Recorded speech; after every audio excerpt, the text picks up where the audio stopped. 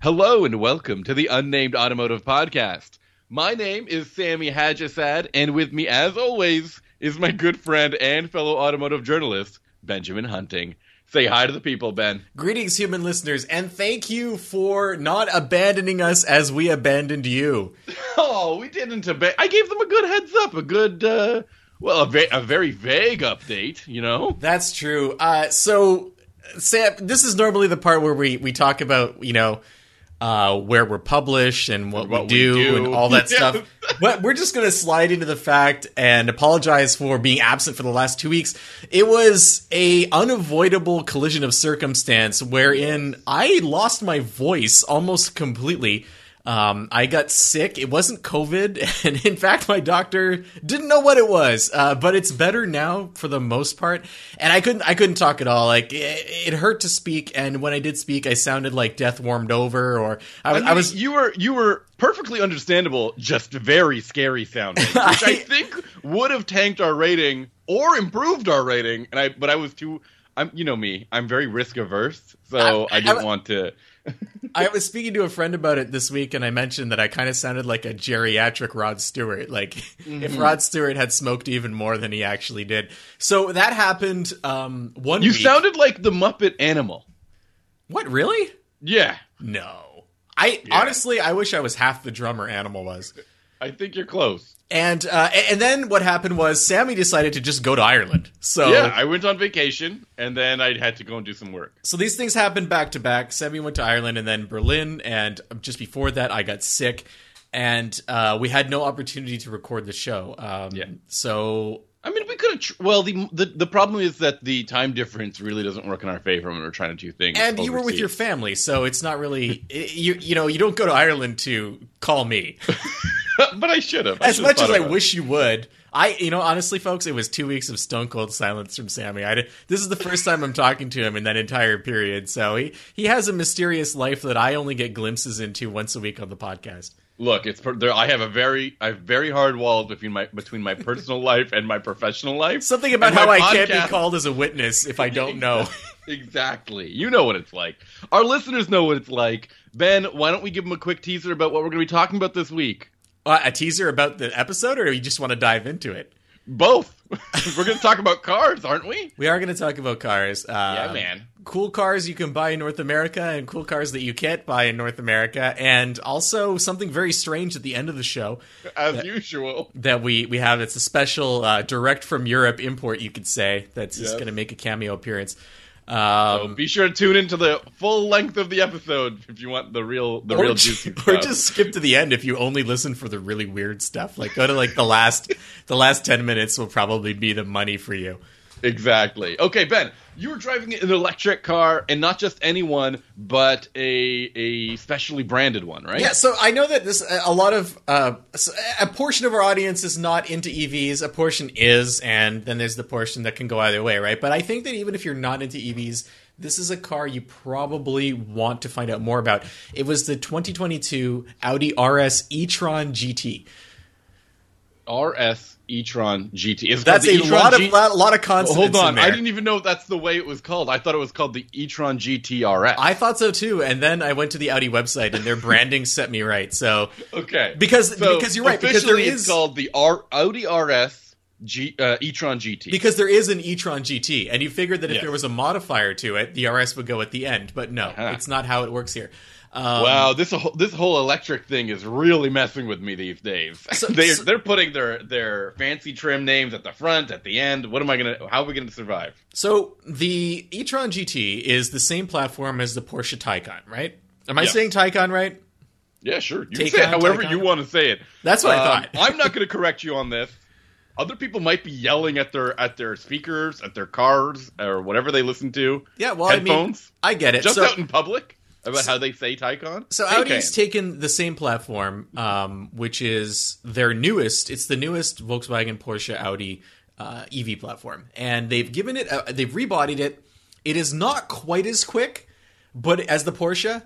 But it is, and there's only two versions. I think the Taycan there's at least six, right? Something like that. Yeah, the Taycan has like a bajillion, and that's not like.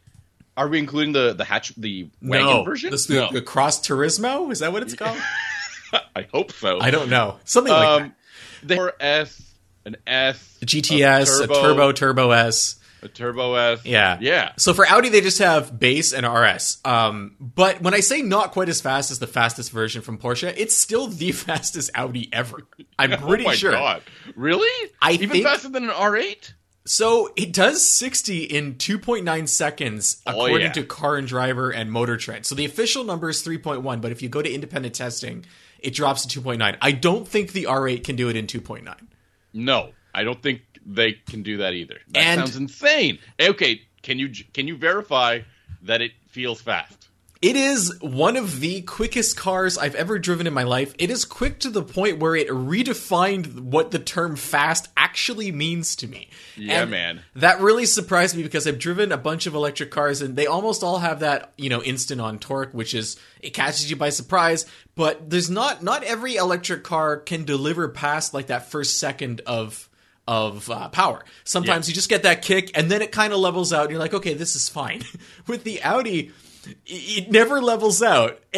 You get up to, I had this thing going on a private test track in Mexico, well above 160, it was just, well, maybe not 100, maybe like 150, just in a straight line. And it had so much more left in it that I was terrified and I had to back down. It is the kind of vehicle where its capabilities in a straight line far outweigh my willingness to engage with those capabilities. So it's an 85 kilowatt hour battery.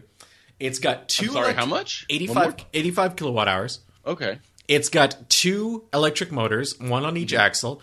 It's 590 horsepower and 612 pound-feet of torque most of the time. But it has what Audi calls an overboost function that will bump This is the dumbest thing. I hate this. Well, I hate this. I can explain why it happens. I hated it when they actually had turbos doing the overboost. I hate it now. Why do you hate it?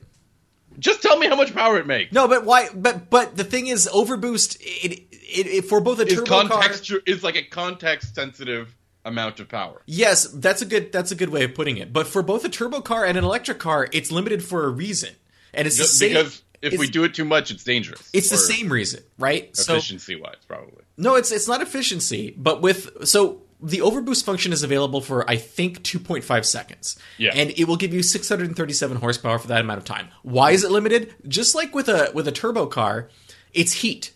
For a turbo car, heat is part of it. You also have compression to worry about and whatnot, and how many PSI you're feeding into the engine.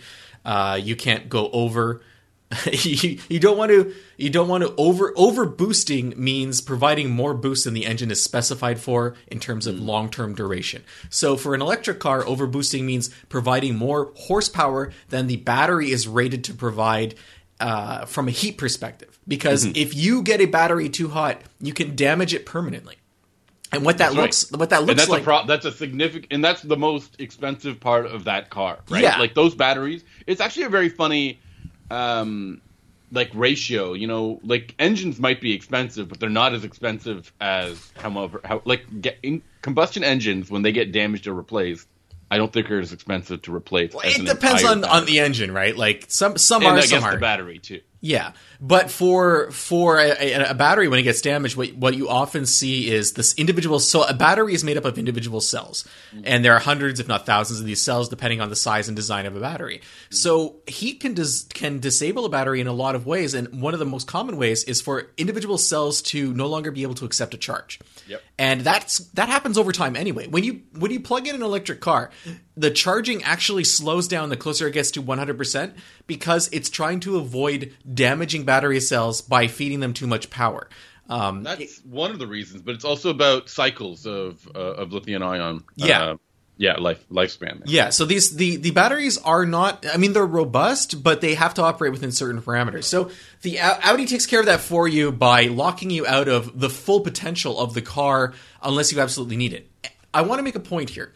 That 2.9 seconds, you're getting overboost for almost that entire period if you're going to 60 in that time. But there are a bunch of other electric cars out there that also offer a crazy launch mode that gives you this insane amount of horsepower at one specific time. Specifically, obviously the Porsche version does it, and it's a little bit quicker. But the Tesla Model S Plaid, which is I think 1,020 horsepower, It has something called drag strip mode, which is a launch control system where it actually puts the car in a specific suspension stance that it calls cheetah stance, and then it conditions the battery to be able to endure the heat of providing that energy. And it's actually quicker than the Audi, and I think quicker than the Porsche. But there's a key difference between the Tesla's top tier model and the RS. The RS, all you have to do is be in dynamic mode, stomp the brake, and then hit the accelerator, and you're good. It'll engage launch control. The Tesla Model S Plaid requires up to 15 minutes of battery conditioning. Oh, wow. Before it can provide maximum power. Interesting. That is startling in terms of difference. I would easily trade a full half second of acceleration if I didn't have to wait 15 minutes for it. Well, come on. Good things come to those who wait. Yeah, but half a second is half a second. I mean, that's what defines. If you are truly taking this to a drag strip with some intention to get some numbers to boast about, if you truly take a Tesla Model S Plaid to the drag strip and it takes you 15 minutes to stage, the person you're running with beside you will beat you probably 25 to 30 times. Including the run back to the starting line from the end of the drag strip while you're waiting to do one run. So it's not a practical thing. It's a party trick. The Audi is actually practical and it's repeatable. You can do it over and over and over and the battery does not heat itself out. So that is pretty damn cool. Now, this is a conversation that I'm going to have with you next week as well because I've got another electric vehicle. But what I wanted to find out is how the RS brand translates into an electric vehicle, right? Like, does it effectively? I know you haven't driven the non-RS version of this car, so that also doesn't help. But do you feel like this is an RS car, right? Well, that's an excellent question. I was talking. Hey, thanks. I've been thinking about it all day. You've probably been thinking about it for weeks in silence without communicating to me. I was talking to a friend of the show, Stefan Ogbach, and he was saying he had the regular version of the e-tron, and he's driven both, and he feels almost as though the RS isn't necessary because the standard model is so good. There's a significant price difference between the two. I believe the standard e-tron GT starts around $100K, and the RS starts at $140 and has like $20,000 to $30,000 worth of options that you can add. So that is a big price gap. But there are things about the car that really did say RS to me.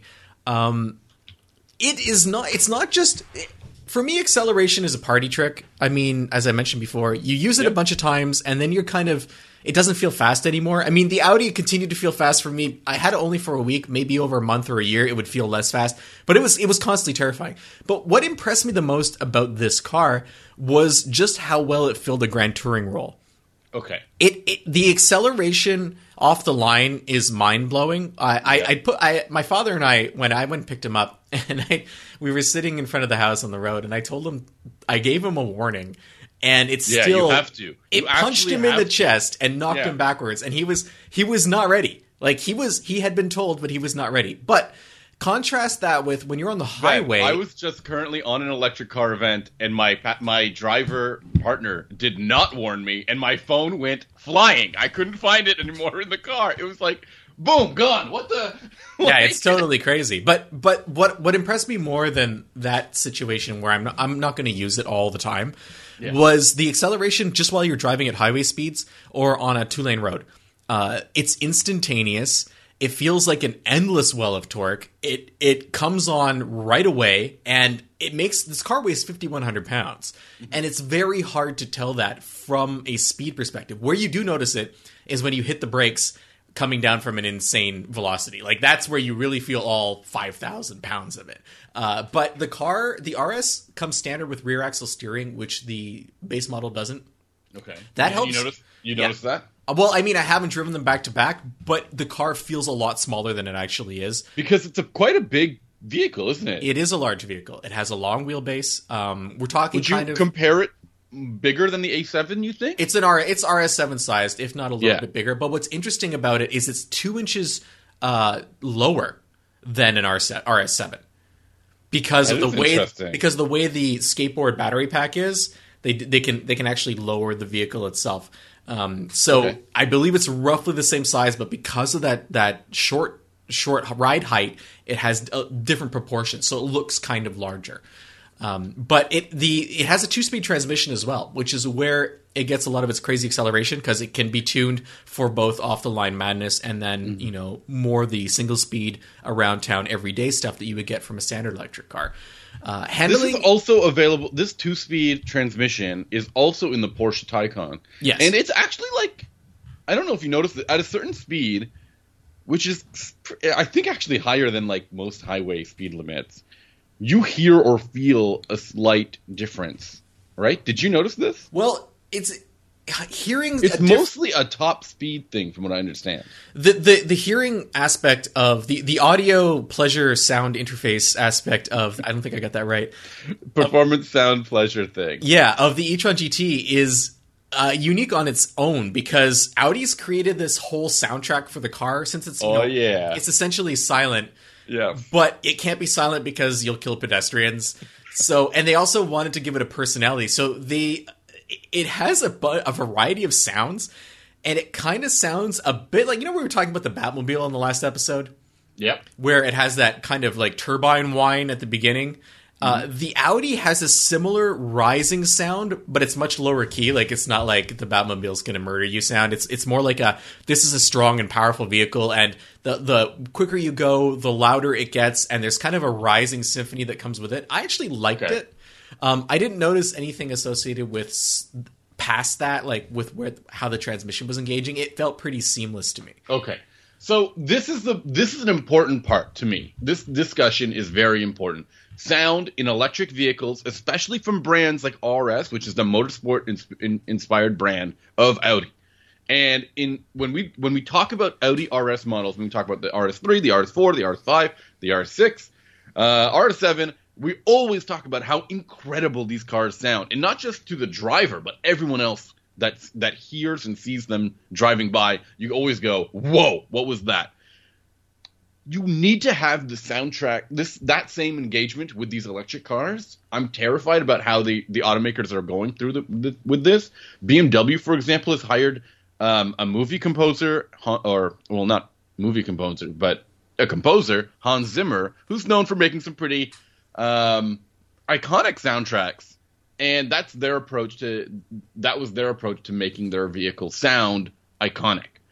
And it's interesting to hear you say that the soundtrack of the RS e-tron GT was actually pretty good. I liked it, but I think that's effective. The other thing to consider, though, is that this car is so astoundingly quick that you're not going to be paying attention to what it sounds like. You're going to be hanging on for dear life. You're saying it's blind? It's like deafeningly fast. Yes, it melts your other senses while your brain struggles to process the velocities you're reaching.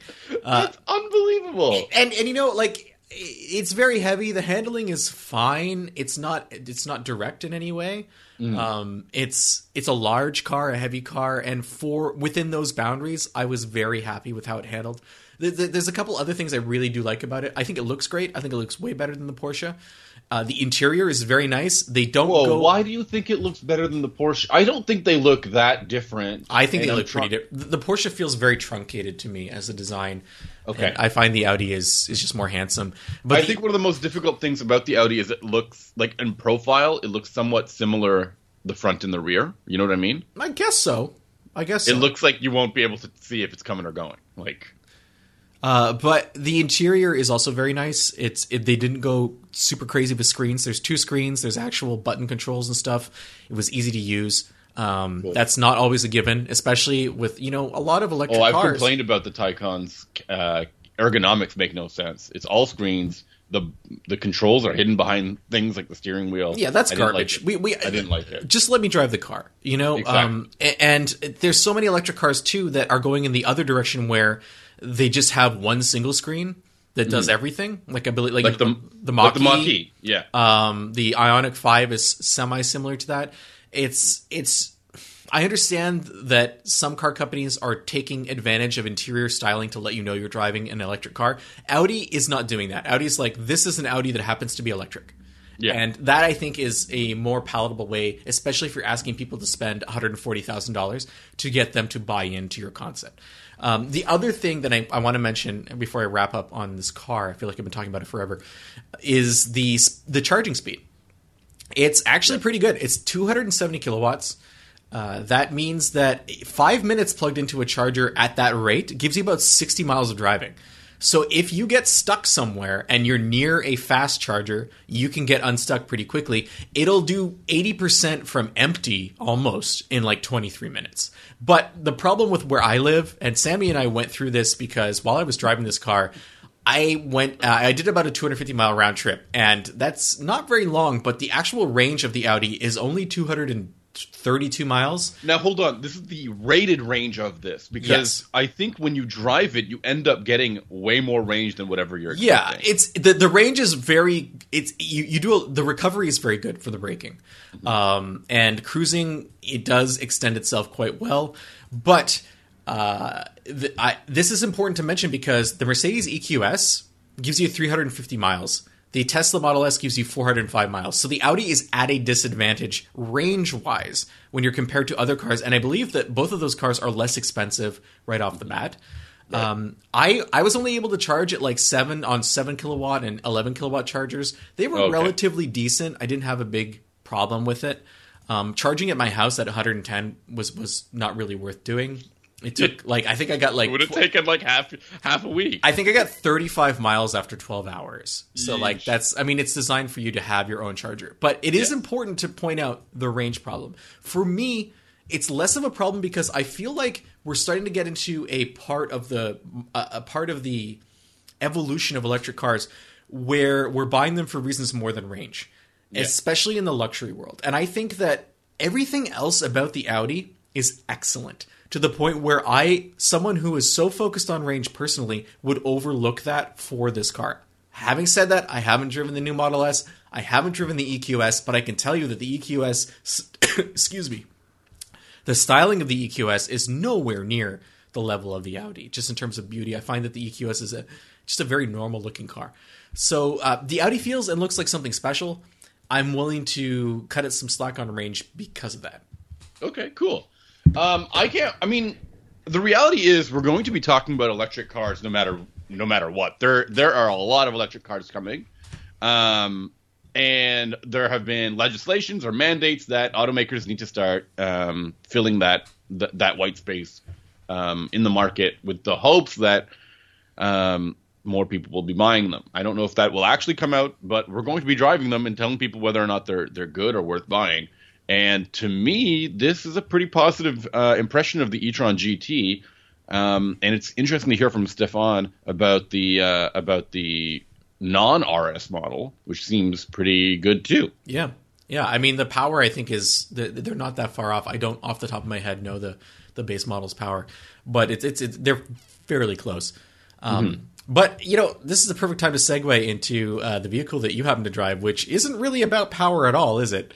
No, it's about size, I think. Is it not when it comes to your reviews? When I was over in Ireland, I had myself a Yaris, but not just any kind of Yaris, which is a Toyota. I got the Toyota Yaris Cross, which is a vehicle that we don't even get a glimpse of in North America. I mean, isn't the Yaris on the verge of being eliminated? I think in North America. That's what I mean. Yeah, I feel like Toyota's getting rid of it. And in Europe, it's a very popular vehicle, at least in Ireland. And it has received a number of interesting updates, including a high performance model, the GR Yaris, which a lot of people talk to me about. A hybrid version, which is also kind of impressive for a car that size. When you thought a subcompact car should already be fuel efficient, bam, here comes a hybrid model. Kind of like a Prius C, I guess. Yeah, and then this one, which is designed to be a little bit more practical and I guess spacious, because it's not massive in any way or form. It's not exactly an improvement in some way. It's the crossoverification of a subcompact car, and that is like it's blatant, right? Like it's clear that there's a different approach there for how they do the crossover transition than we do. So you're saying it's more or less of a crossover than what we would get? I think it's less of a crossover than what we get. But is it jacked up at all? Very slightly. It's larger, higher, and wider than a normal Yaris, but not significantly. Like when you see the way, like I think the Corolla Cross compared to the Corolla hatchback, I think you see a little bit more of that that height to it, and practicality element as well. This is not the case. This just feels like a slightly more rugged looking Yaris. So I mean, I need to be clear. It is not a performance vehicle. It is not particularly fun to drive. It uses not even a turbo, a 1. I think it's a 1.5. I'm going to double check the 3-cylinder. Yeah, a 3-cylinder, which is 1.5 3-cylinder and a hybrid powertrain. Altogether, I don't think it can't be that much power. I would guess like 100 and something. I gotta get my information right because I feel like I'm almost really... like it's something you should have done before we hit the record button. You know what? I had it all, and then when you started talking about the e-tron, for whatever reason, I just closed that window. I don't know why I did that. 116 horsepower, which is what I was saying. 0 to 60 happens in a molasses slow 11 seconds. Oh, like wow. That's like diesel level slow, but like previous generation diesel. Right. It doesn't feel that slow until you really try to get it up to speed on the highway from like a stop, which doesn't happen too often. There are a little bit more. There are some toll roads and toll gates in Ireland, and we didn't. I mean, we had to. You just have to hammer it and go for it. But wait, what are you saying? Like hammer it, like to avoid the tolls? Is that what you're saying? No, after paying. Oh, okay. Well, so you were a bit of a taxi driver when you were in Ireland with your family. Yes. How did it react to having a full load of people and stuff in it? Okay, so it didn't react particularly well. I will say that having more than one 6-footer in the car was not comfortable for either of them, for anybody really. It is not particularly a family-friendly vehicle if you're trying to get that, especially if you're trying to get that middle rear seat filled. It did not do the trick. However, I'm struggling to like picture multiple 6-footers across the rear row of a Yaris. Oh, it's insane! Like my in-laws are like, this is ridiculous. And they have a Fiesta, like that's the family car, and they were like, that actually might have been a bit more practical in some cases. On the other hand, the cargo capacity was actually very good. We managed to get so much luggage. Both mine, my wife's, and my father-in-law's luggage all managed to fit in the trunk of this vehicle without having to fold down any rear seats. One of the more interesting things is if you wanted to fold down the rear seats, I think it comes with standard 40-20-40 split folding rear seats, which is frequently seen on higher end vehicles or as an optional upgrade. You never see that middle split. I love how we're really grasping for interesting things about this car. Oh, well, I also have to say it is reasonably attractive. I had it in this really eye-catching gold color that my wife first like laughed at when she saw, and then by the end of the week with it, she was like, I actually kind of like this color. She's gonna have to. She's asking you to wrap your BRZ in that now. Yeah, I think so. And then the other thing is these small subcompact hatchbacks are so popular in Ireland. They do a lot of, they fit in a lot of places. I never had a problem parking this thing, despite it being relatively larger than other subcompacts that you can get there. And the Yaris seems to be pretty popular, and a bunch of the friends and family that saw us with it were really curious about it. So either they haven't seen it very often, or they've had previous positive interactions with the Yaris and were looking for something that is maybe easier to get in and out of, like without that, that low step in, or just something different altogether. And they seemed pretty impressed with it. I think the cabin was well designed. It what's the word I'm looking for? It's well equipped. This is the thing I love about driving subcompact cars in Europe, is that even the smallest, like no matter the size of the car, you can get a well equipped vehicle. Our model had adaptive cruise control, it had navigation, it had wireless Android Auto and Apple CarPlay, which is really cool. Blind spot monitoring was the only feature it did not have, which caught me off guard a little bit. And it had a bunch of drive modes. You love drive power. modes. I hate drive modes. Does it have a drive mode that shuts off one of the cylinders so it becomes a 2-cylinder vehicle? No. It had normal, eco, and power. And power didn't do anything. Yeah, it kind of feels like a misnomer to me. It's not even called power. It's just called PWR. So I'm not quite sure if that's... I mean, I think it's power. When you push power, like a little generator should pop out the side with like a propeller, and the wind of your motion should like fire up a small electrical generator, and it gives you like 2 to 3 extra horsepower, which doesn't offset the weight of the generator itself, but it's a selling point. But I will add, I love going to Ireland. Like I said, we have friends and family over there, so we try to visit at least once or twice a year, and it is a wicked country to go road tripping in. It seems built for road trips. Just, it's gorgeous. The roads are really fun when you're off the motorway. And people are really like reasonable on the road too. You don't feel like you're being bullied off the road or anything like that. All right. Reasonable is an interesting way to describe it. I don't know how else you've been on North American highways, and you can be going over the speed limit, and some guy will still get up behind you and like flash you. It's always a Prius too. It's always like in the Northeast, it's always someone in a Prius doing 95 miles an hour, and the Prius is probably on a Space Saver spare tire. In my experience, it's always been a Nissan Altima. These guys are hustling. They are killing it right now. Look, if you're in your Altima, you've got somewhere to go. That's just true. There's no other way around it. I missed the Altima from the late 90s, early 2000s. I just want to put that out there. Because I liked it. I thought it was a cool design, and you never see them anymore. They all rusted into nothing. It's possible. I think that's what happened to them. Was there one in Fast and Furious, or was that a Maxima? I think it was likely a Maxima. Okay. Would they? Come on, Ford DSC. It might have actually been a 4-door Skyline, now that I'm thinking about it. Oof. Yeah. Uh-oh. I saw so many cool things in Ireland. I think the best thing is seeing a subcompact car that's smaller than, or like a city car. I think it's called the Kia Picanto, maybe? With a tow hook on the back of it. Nice. Well, I mean, if you have a city car, you can't put anything inside of it, right? So you have to have, like, so on my street, at the bottom of my street, there is a pinball store. It's like a shop. Yeah, the guy, he refurbs pinballs, he sells new ones, whatever. He does a lot of pinball stuff. It's a small shop, but it opened maybe 2 years ago.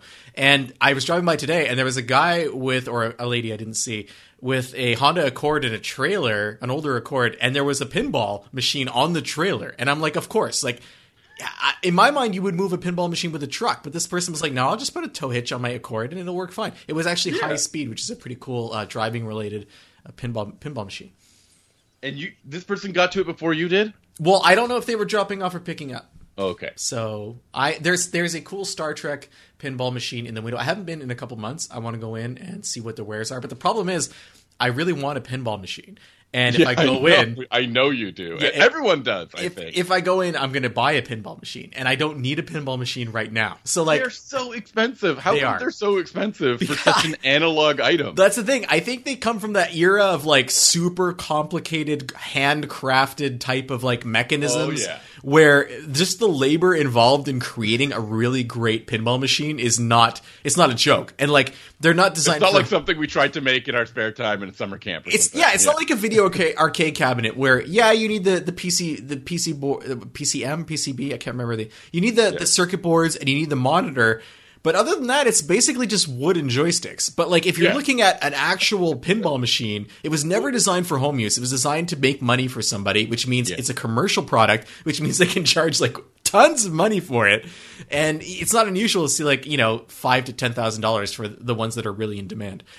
My partner, she has a friend whose father, he lives in France, and he's retired, but he repairs pinball machines as a hobby. Yeah. And this is how in demand he is. People will fly him all over the world to repair their pinball machines because he's been doing it long enough where he has hands-on experience with the old school mechanisms. I used to know somebody in college whose father did the same thing, and he was like, "This got me through so many tough times in my life." It's so crazy. It's like a job you wouldn't think. It sounds like a made-up job. You know, like if you were in elementary school and it was career day, and someone was like, "So, would you like to see the world and play pinball and work with your hands?" And you'd be like, "That's a real thing," and they'd be like, "Psych! No one gets to do anything cool when they grow up."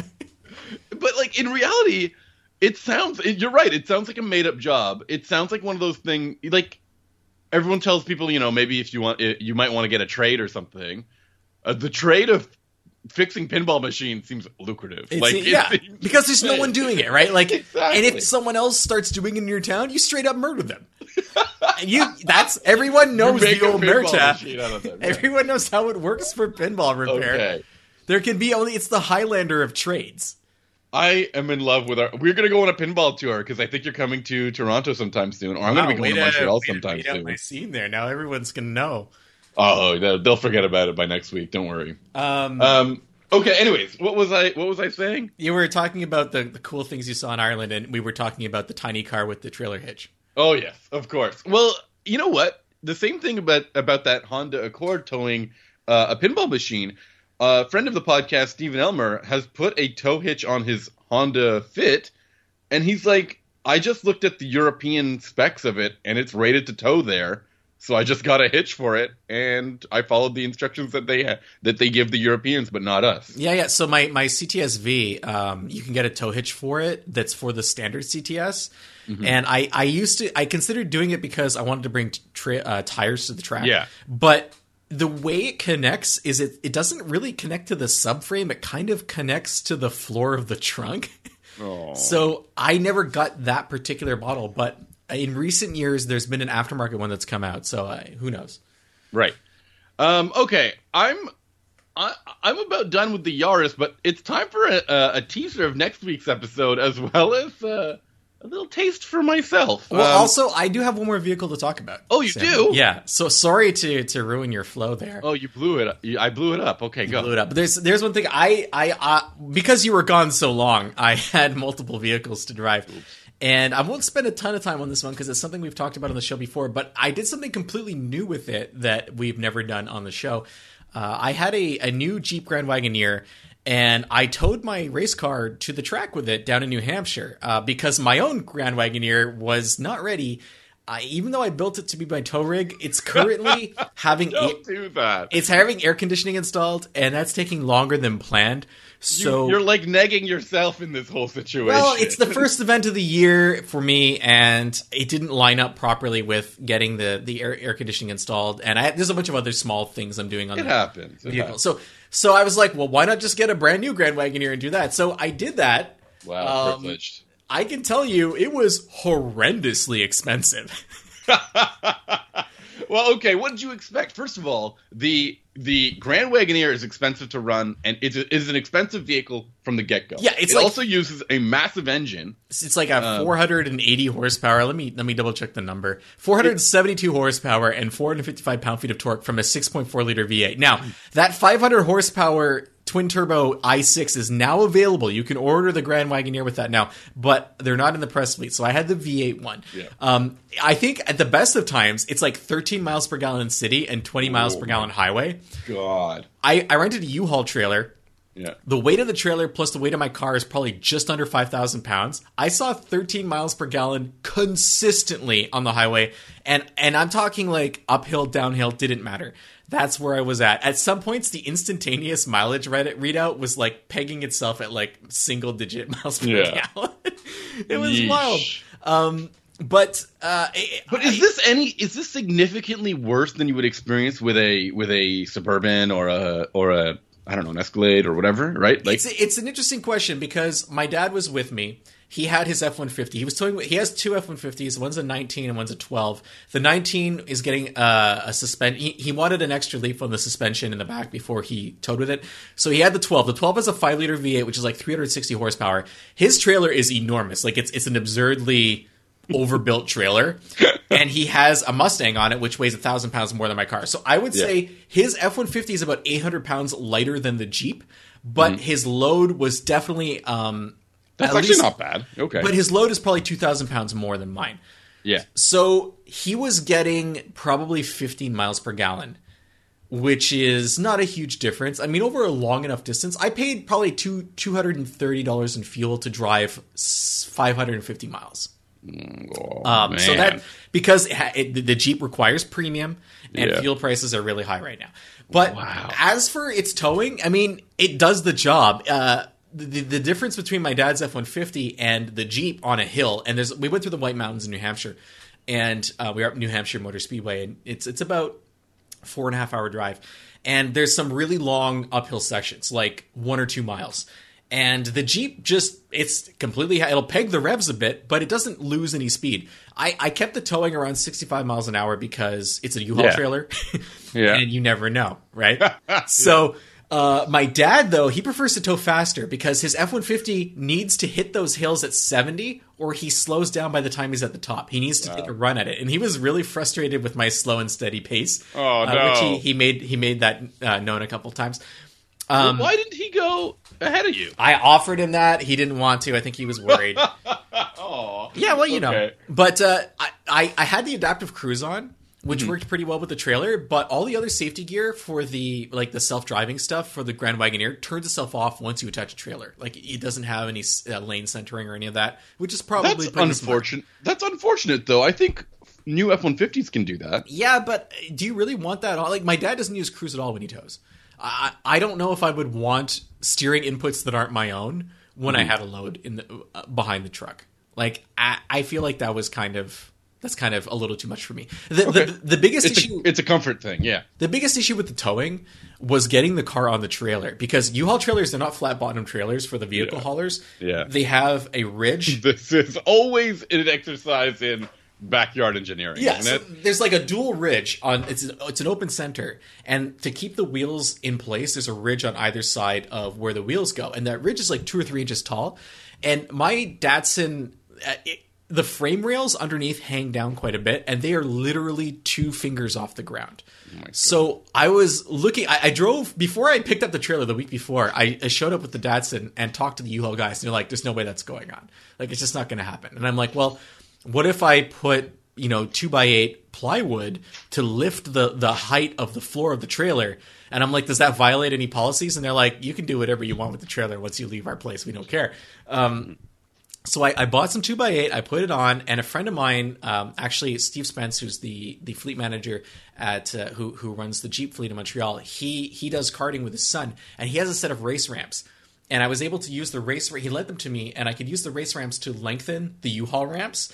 And going onto the trailer, you couldn't put a piece of paper between my exhaust tip and the asphalt, but it didn't rub. And I was able to get it up to the front of the trailer, didn't rub on the little barrier at the front, and tie everything down, and had no issues.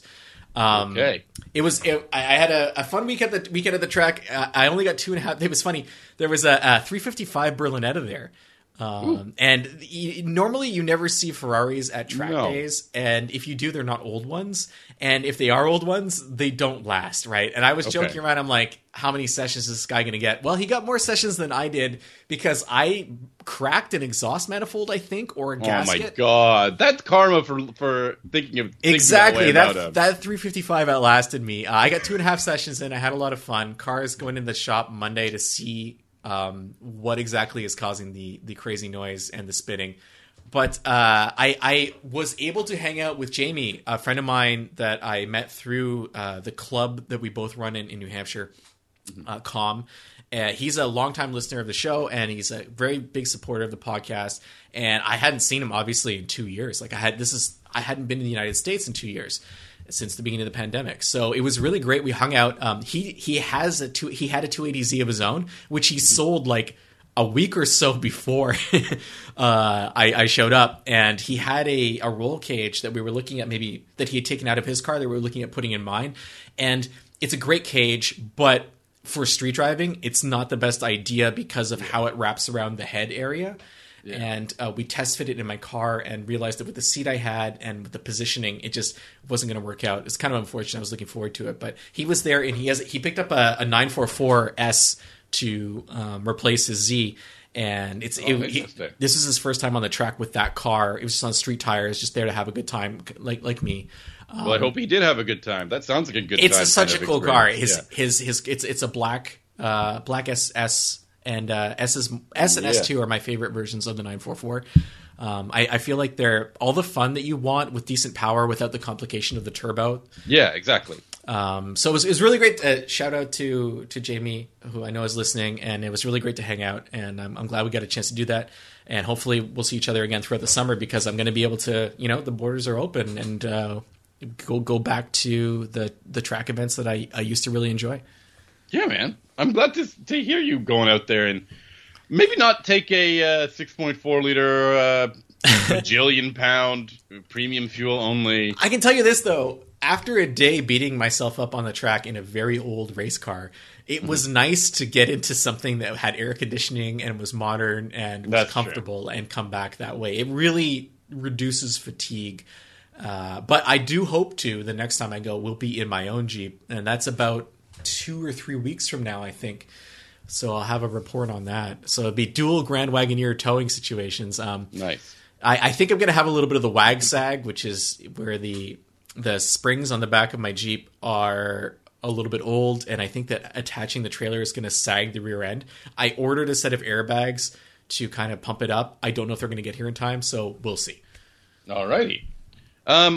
Now time for our one last segment of the show. Can we do this? Yes, we can. I mean, now's the time. You picked the right time. After my trip to Ireland, I went on a press event with BMW, and one of the things that they told us they did was urban beekeeping in their Berlin plant. What is it with German automakers and urban beekeeping? I'm not complaining, but it feels like that is the epicenter of that particular activity. Yeah, everyone's doing it. Everyone's got their beekeeping situation going on, and BMW is no stranger to this. We went to their Berlin plant, which is where they make their motorcycles, actually. And they gave us some of the fruits of their beekeeping effort. So I'm here to do a live taste test on the podcast. So before you dip your fingers into this luscious honey, I've got a spoon. Relax. I got to touch things after this. So I want to point out that Sammy sent me a photo of the container, and it says Blutenhonig Scrambler Bee. Yeah. I don't know what a scrambler bee is, but I'm into it. Also, I think it's made by volunteers from the factory. Yeah, maybe. They warned us that if it tastes funny, it tastes of gasoline. So I don't know if that's legit or not. Yeah, no, I think that's a joke. It's definitely a German joke that I didn't get. German corporate joke that you would. All right, I just and there's a recall on the honey now. I'm sorry, no. Sammy. You have 3 months to live. Oh no, these bees! All right, so we didn't take care of the bees, and now they're getting back at us. All right, hit me up with some flavor impressions. I need the profile. Right. So I'm just and I need mouthfeel too. Yeah, here we go. I've got a spoon. Okay, here it goes. Don't make a mess. Oh man, this has got some texture to it. Podcasting is not a visual medium. It is a very thick honey. Okay. It is not. It's got a good flow to it. This is the first ASMR we've ever had. It wraps around the spoon nicely. Mm-hmm. Oh yeah, it's got a good gummy taste. Good. So gummy you think it's like a 40 weight or a 30 weight? Like, what's the texture like? Yeah, it's like a 30 weight. Nice. I think this is not going to last very long in my household. I'm jealous. I mean, I would love some kind of corporate bee honey. Well, you know what? We've been talking about the bee honey since the first episode. It has to have been. Yeah. One of the early episodes. And BMW finally came through. Yes. So for our listeners, next week I'll be talking about the card that is associated with this honey. I just spilled it all over my desk. Is that the mic? Are you hitting the mic with the honey? Gonna burn that mic? Yep. So you'll hear about that next week. Ben, what are you talking about next week? I am going to be talking about the Hyundai Ioniq 5, Sammy. Oh, you finally got your time in there. I did get my time in there. Okay. Now, for our listeners that didn't know, now we're going to tell them how they can find our next week's episode. Just go on over to our website, unnamedautomotivepodcast.com. Ooh, my mouth is all sticky now. Yeah, I can hear the stick.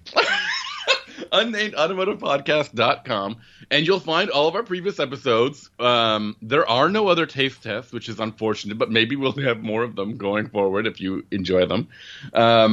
You can find all of our previous episodes. You can find photos of the cars, links to the articles. You can find ways to subscribe to our episodes or our whole podcast altogether using some buttons on the top of the screen there. And if you don't want to do it that way, you can just go through your favorite podcast client, search for Unnamed Automotive Podcast. You'll find us in a jiffy. I think that's the best way to describe it. Pretty much everywhere. Google, Amazon, Stitcher, Spotify. We are all over the place. And if you want to get in touch with us, Sammy, you did not tell people how to do that, correct? No, you can do that. If you want to get in touch with us, there's a bunch of ways to do it. Social media, you can find me on Instagram. I'm at Hunting Benjamin. You can find Sammy on the cesspool that is Twitter. He is at Sammy_ha, like you're laughing. Or you could even email me the old-fashioned way, benjamin@benjaminhunting.com. Thank you very much for listening. If you are still a listener after a 2-week absence, thank you for not giving up on us. Yes, we appreciate it. Yeah, allowing us to take care of the calamities that just kind of all fell at the same time. Well, Ireland's not a calamity, but it is a calamity when I don't get to do a podcast with you for 2 weeks. So thank you for coming back, and if this is something new, as Sammy said, thank you for trying something new, and we will talk to you next week. Yeah, I have to clean up all this honey now. All right, well, make sure to do that off camera. Yes, I will. Take it easy, everyone. Bye.